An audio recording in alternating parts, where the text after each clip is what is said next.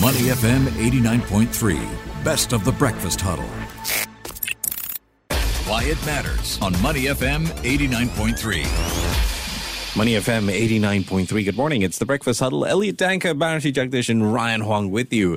Let's talk about how, as individuals, we have this awareness, and then as investors, we have this need to be accountable. I think it's become more than just about making money these days. Yeah. In the earlier years, I think a lot of people were just, anything that makes me more money, I'm going to invest in. But these days, it's about both. Yes, it's got to be lucrative, yet it's got to be socially responsible, and it's got to be conscious. It's got to be socially, environmentally conscious as well. I think it's a generational evolution?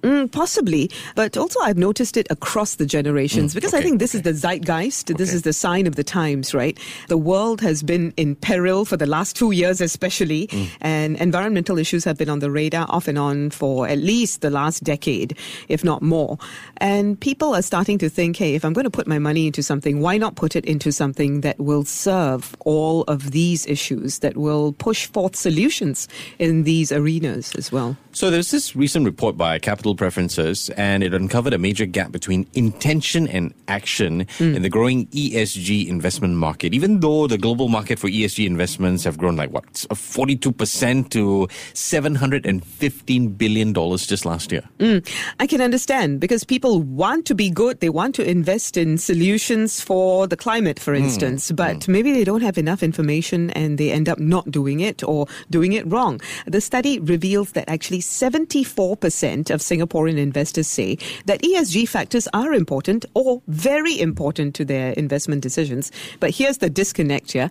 Only 14% of investors are confident that their portfolio matches their principles. Okay. That's where the gap is. So what can be done to close this particular gap in the ESG investment space? We're joined now by Pat Spenner, Chief Marketing Officer at Capital Preferences. Good morning, Pat. Good morning. Nice to be with you. Quite a conversation we're going to have. So let's talk about Capital Preferences first. You guys are a leading behavioral economics, decision science, and financial technology firm. And you've launched this insights report on ESG investing preferences here in Singapore. We spoke about some of the highlights. What else can you add on to it? Yeah, well, it was a unique study in that we were able to bring our decision science-based profiling tools to bear to study and map out the detailed ESG attitudes and preferences of investors. And as you covered, the top line insight was that the 3 out of 4 investors, around the globe really saying that ESG is an investing priority for them, but only 1 in 4 confident that their current portfolio lines up to their values. And as you said, just 14% in Singapore. And so that's certainly the top kind of insight on that intention to action gap. But you get to some pretty interesting insights when you dig into the Singapore audience in particular. Tell us more about those insights. What differences have you noticed between the Singapore audience and other audiences, for example, the investors in Europe or the US? That's right. Yep. So this study was of 900 investors across the US, the UK, and Singapore, 300 in each market. And what we found is that in Singapore, actually, a higher percentage of investors rated ESG factors as being important or very important to them. As you mentioned, 74% in Singapore versus 65% in the US, 63% in the UK. And interestingly, when you dig deeper into that, we found that there was something different about Singapore investors in the over 50 age group. So those over 50s in Singapore were more likely to prioritize ESG concerns as very important to them, 42% of that group, compared to less than half of that in the US and the UK, less than 20% there. Likewise, when you look at the percent of over 50s who say ESG is not at all important to their investing, in other words, you might view them as ESG skeptics, that group in Singapore of the over 50s was only 9% compared to, say, in the U.S., 26%. So one way to look at that is, you've got a more enlightened group of over 50s in Singapore who are just more attuned to the big problems that we're facing, as you mentioned at the top of the segment. Another way is that there is maybe just less polarization around some of these issues in Singapore. But generally, I think we can say, while Europe is often looked at as early adopters on ESG, the conversation is now hitting the mainstream globally as a high priority issue. And you see that as you look around Singapore with SGX working to launch stock indices that comply with ESG principles and the like. So as Singapore investors are concerned, the awareness is definitely there, but does it dive even deeper in perhaps uncovering specific reasons why Singaporeans feel it's important to be a part of the ESG sphere? Yeah, well, we have a pretty clear understanding of why they consider it important, and in particular, which ESG themes they consider to be important to them. Okay. I think kind of the headline somewhat, though, is like, what is it that might be reducing the confidence of Singaporean investors that their portfolio reflects what they consider to be important? And so, the challenge there is very much down to this barrier for many investors to discover what are their ESG preferences in the first place. And then from there, knowing how to translate those preferences into their investment portfolio. So here, going back to the study briefly, Elliot, we know that over 6 in 10 Singaporean investors who have interest in ESG are unsure how much of their portfolio should be invested in ESG. And that really jives with all the interviews that we've been having with investors around the world. It's that epiphany moment that you kind of alluded to at the top of the segment. As an investor, you realize there are these investing options that you could align, say, your retirement savings with your values and what you'd prioritize as kind of the most important problems facing all of us that we really need to solve. But most investors aren't quite sure where to go from there, how to actually take action. Why are they in this position? I mean, is it just a lack of financial advice, investment advisors not doing their jobs? Yeah, it's a great question. So, and we did study that specifically. And so maybe for this, if you just imagine for a moment that you're an investor who's discovered this world of ESG, you've had that epiphany moment, but you're not sure what to do next. You might ask yourself, what would you want in an ESG investing experience? And we think there's 3 ingredients here. Ingredient number 1, you'd want an advisor who's committed to helping you invest sustainably and who can explain ESG concepts clearly. And we see from the data in the study in Singapore that only 20% of investors say that their advisors are hitting that mark. Number 2, you'd want an advisor who helps you discover your own ESG preferences and then who can fit a portfolio to those preferences and show a tight fit there. So you have that high confidence as an investor. And I'll just make a note here that ESG preferences are highly individualized. So it really does matter here that an advisor is digging into that with their clients and measuring that properly. And then the number 3 ingredient is just regular reporting on the ESG impact that your investments are making, right? And so you can know what impact your money is having. And there in Singapore, we saw that 46% of investors reported that their reporting is hitting that mark. So when you put those 3 ingredients together and look at the data as we did with this study, we found that only 1 in 12 investors in Singapore are getting each of those 3 ingredients in their investing experience. And by the way, it's only 1 in 6 investors in the U.S. and the U.K., so it's not as if the U.S. and the U.K. are that much further ahead. But when you look at it, the investors who do get that experience with those 3 ingredients, much higher satisfaction and loyalty and advocacy for their financial advisors. So it not only helps the investor to close that confidence gap, it really benefits advisors to close that gap as well. And that's kind of what we're focused on at Capital Preferences. Then one might ask, why are the advisors not able to close this gap? Why is it they're not able to see that their clients would need this information? And why are they not able to give their clients this information? Some might say that this has to do with the absence of international standards for ESG reporting. And that's why the advisors themselves need an education before they can dispense advice in that direction. What do you think? Yeah, I think that's a fair assessment. The ESG investing realm is somewhat new and it's full of buzzwords and concepts, and it is a little bit daunting to learn that space if you're an advisor, in particular if you're an advisor who's maybe a little bit older, looking at retiring soon. Do you really want to learn that whole new domain? That's one thing. But another thing that we've been hearing from advisors as we talk to them around the world is that venturing into this values-focused conversation with clients feels a little bit risky. So, between the kind of the knowledge gap and being very clear and being able to explain it, it also feels a little risky to go into this values conversation with investors in some cases. And so, that's sort of where we plug in to provide advisors with these tools that they can use with their clients to be able to have these conversations, clarify what their clients' preferences are, and do so in a way that they can feel kind of confident in approaching that. Pat, are you saying that you can't help investors with a cause if you yourself don't have a cause? Well, yeah.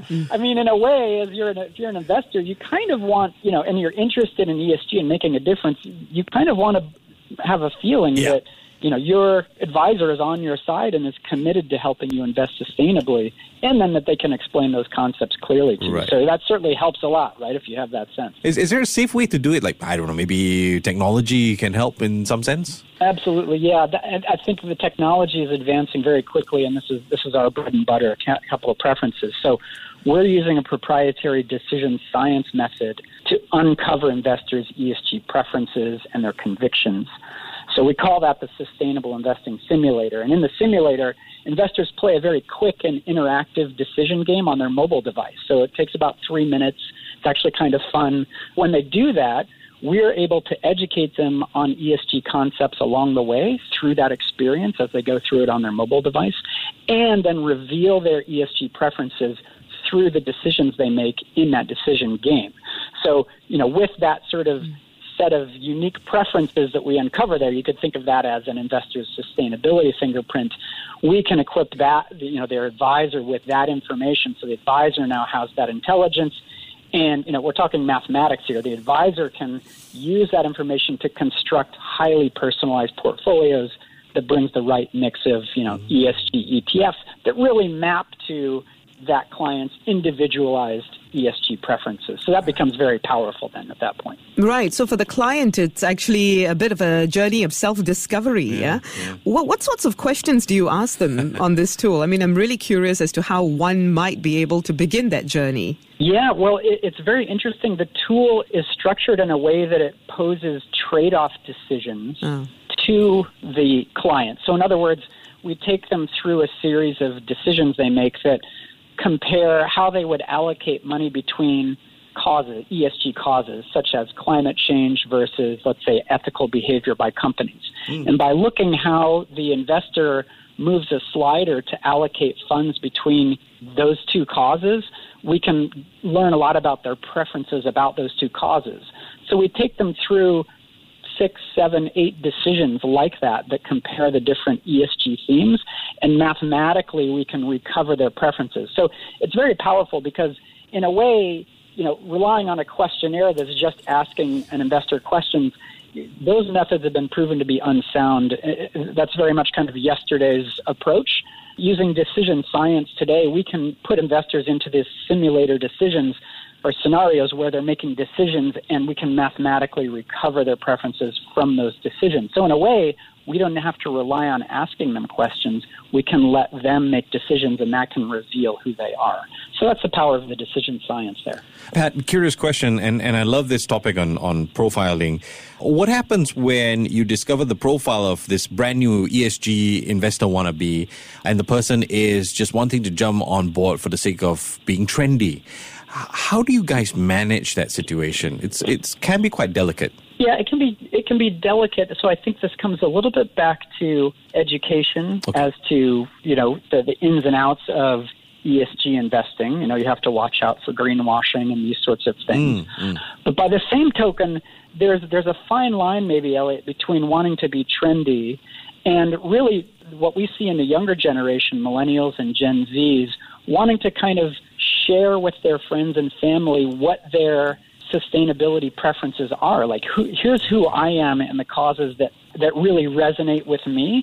One of the things we found that was very interesting is about half of the investors who are under 50 said that they would be highly interested in sharing the results of their ESG preferences activity on Facebook with their family and friends, or on social media with their family and friends. So there's a very interesting kind of social currency with ESG investing here that we think represents an opportunity for wealth management firms and advisors, both to help those younger generations discover and express who they are, and in the process to perhaps build brand and social referrals and the like in the process. So it's kind of an interesting little insight from the study. And of course make some money in the process as well. It's not just and make some money in the process. You got it. Let's talk about giving people some advice on how to make sound investments. You talked about how sometimes there's confusion around the ins and outs of ESG investing. Of course, greenwashing by companies does not help. And we earlier alluded also to international standards for ESG reporting, which are currently absent. However, I know that recently the International Sustainability Standards Board was created.